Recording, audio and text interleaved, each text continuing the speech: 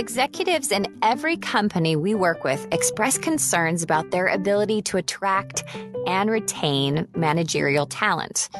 The solutions for most organizations are to either recruit young workers directly from school and invest in their development, hire leadership talent from competitors, or find it internally.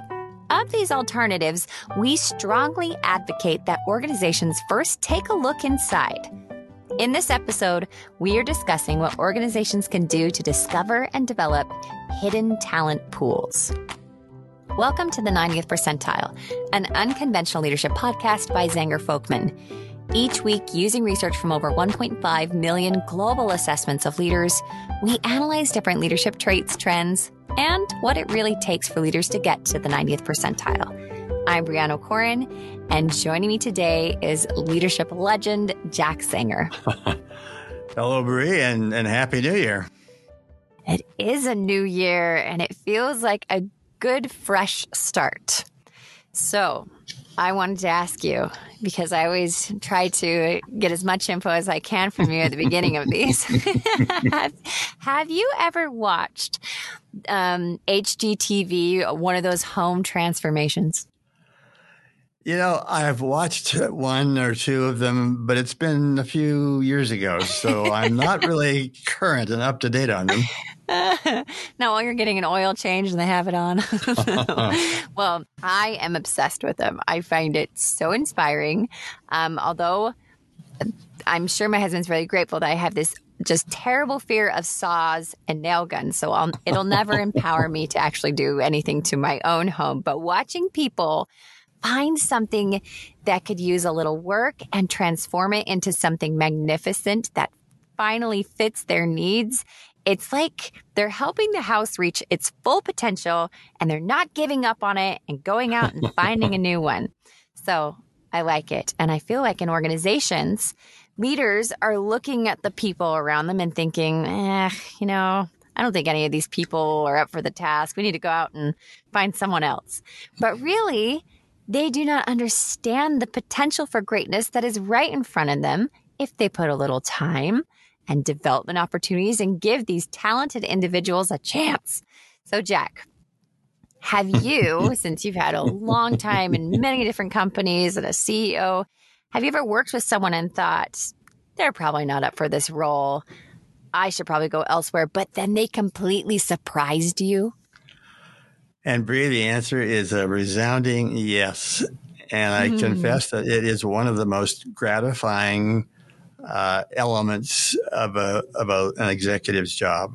It is so fun to see someone that wouldn't have, appeared to have had all the necessary talents to just grab hold of a new job, jump into it, do something really creative, and you just see them blossom. You see them flourish.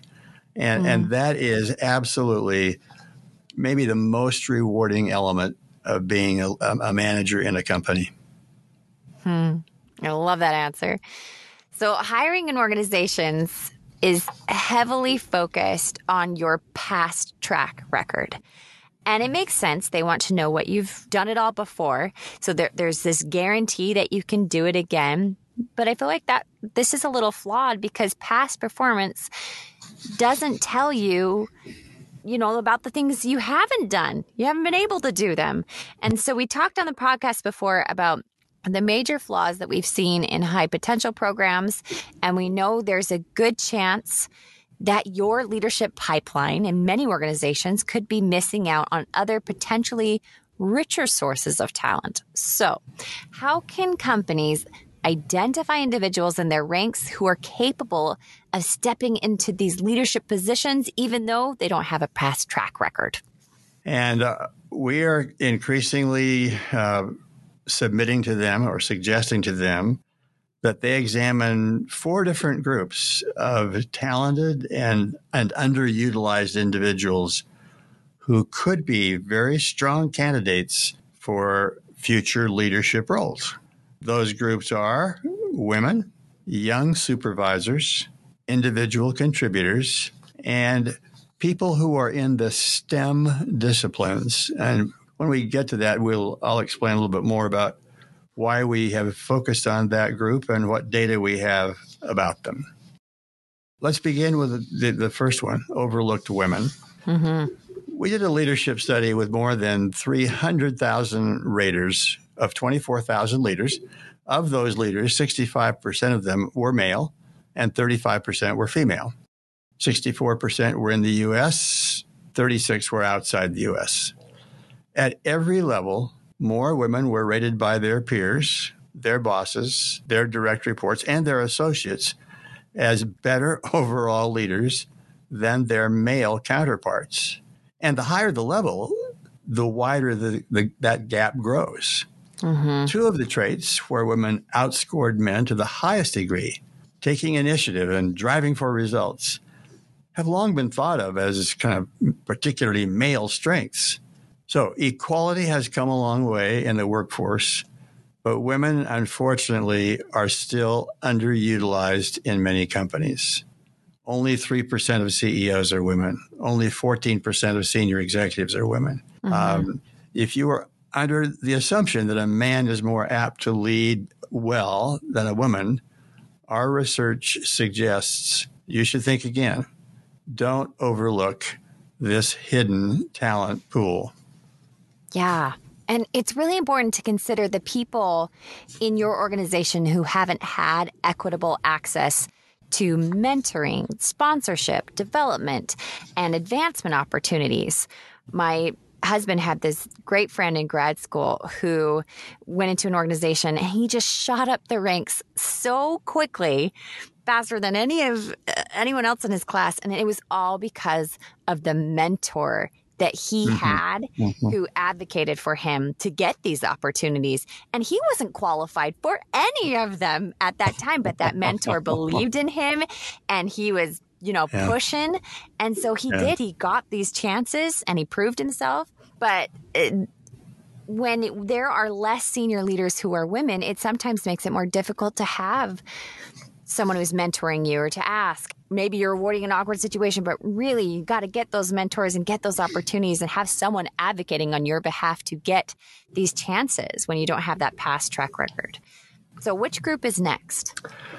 The next group is young supervisors that are within your firm. A few years ago, I had a conversation with an executive of a software company after the implementation of their leadership development program. I asked, in hindsight, if there was anything that she would do differently, and I was very intrigued by her immediate response. She said, "Jack, we would begin to train our leaders much earlier." That comment prompted me and my colleague Joe Folkman to look at our research and our database, and we found that the average age of people who were participating in our programs happened to be 46 years. Wow. More than half were between 36 and 49.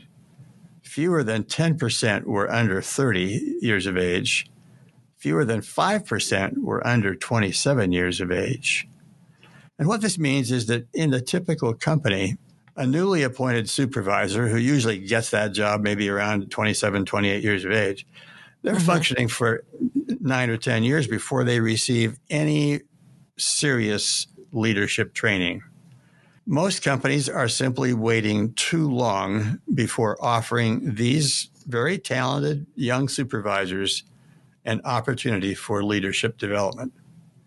A person does not gain leadership talent by just getting the title. If we set the expectation that everyone can grow and progress, if we take development plans seriously, and if we elevate self-development to a much higher priority than we have in the past, we can create a culture that allows individuals to develop their leadership skills at an earlier age. And this means that they make fewer mistakes, they increase their likelihood of success, and we increase the chances for every employee to work for a really good boss. I was reading this article, and the person quoted the CEO of the Container Store, and he was talking about retention and keeping their talent. He said, quote, "We're very proud to have a turnover rate under 10%. Our employees stick with us because we pay better and offer more benefits and development opportunities than many of our competitors. Nothing motivates people more than real teamwork and communication. That's why our employees stay, and it's why we're consistently ranked on Fortune magazine's 100 Best Companies to Work For list. But here is the part that shocked me and goes along with our research that you just shared. He said, quote, first-year full-timers receive 263 hours of formal training compared with the industry average of about 8. You heard that right. 8. Wow. That's it. Yeah. That's the industry average, 8 hours of training. And there's something to be said about a company that fits training and development into the normal workflow for individuals. You think about 263 hours, they're doing training every week, right? Right. So what is the last group? Well, the next group is a group that we would broadly describe as individual contributors.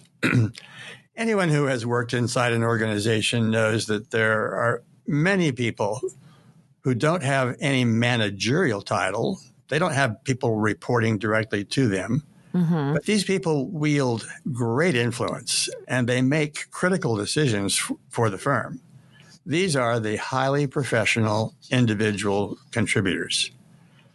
They have a big influence because of their technical expertise.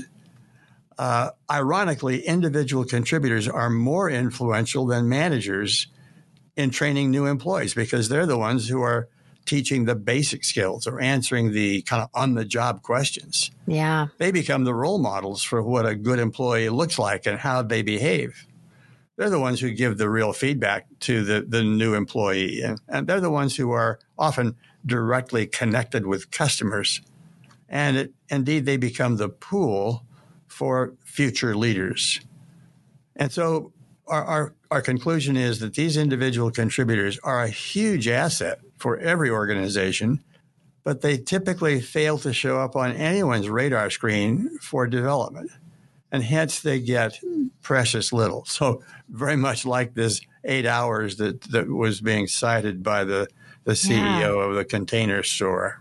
Mm-hmm. We believe organizations are missing a huge opportunity to retain these people and to help them be even more influential and to prepare them for future managerial positions in the firm. There really is a big advantage of hiring within because you really know these people versus the ones you're interviewing for the first time. And of course, they're putting on their best self.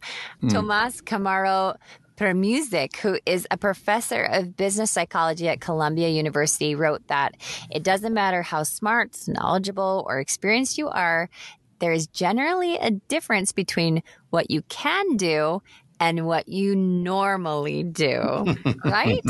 Right. And this is one of the reasons why talent identification efforts fail. When employers focus too much on candidates' potential, the best they can do if they were motivated to do their best at that time, they forget that the critical outcome they should try to predict is what people are actually likely to do once they are in the job. In particular, their typical performance, not their extraordinary, right? Right. So looking at these consistently driven people in your organization, these great individual contributors who've already shown their strengths, it is a great option.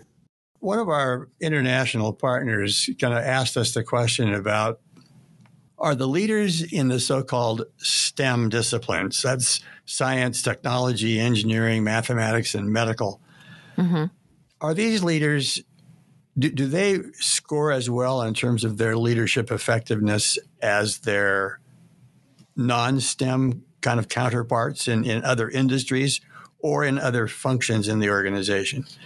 And that led us to do some, I think, fascinating research that showed indeed that these people in the so-called STEM disciplines, either a company that focuses on that or a functional area in an organization, that indeed their scores as leaders are lower because they have focused very much of their attention on their technical prowess and not so much on what we would refer to as the interpersonal people kind of leadership skills. But it strikes us that there is this group in an organization who are often overlooked because they don't immediately display these leadership skills, but who possess a wonderful level of technical talent and technical prowess. And with just a little bit of help, just as Google, when they did a study in their organization about who were the most productive employees, found that of all the qualities that really predicted success in Google, technical competence was number 9. It was after all of the empathy, cooperation, collaboration, strategic thinking, problem solving, all the other so-called soft skills, that those were the ones that made the most effective leaders. So we think that's the fourth big pool that might be thoroughly examined because, as you said, organizations have far greater success when they find people within, develop them, and help them attain their potential. Yeah. So in the coming years, I think there will be many talented leaders retiring, and there are several hiring options for organizations. But we invite you to look closely at these 4 groups of individuals and to plan now for their future. Peter Drucker once said, the purpose of an organization is to enable ordinary people to do extraordinary things. And so we would like to challenge every organization to find these seemingly ordinary people and see what extraordinary leaders they can become.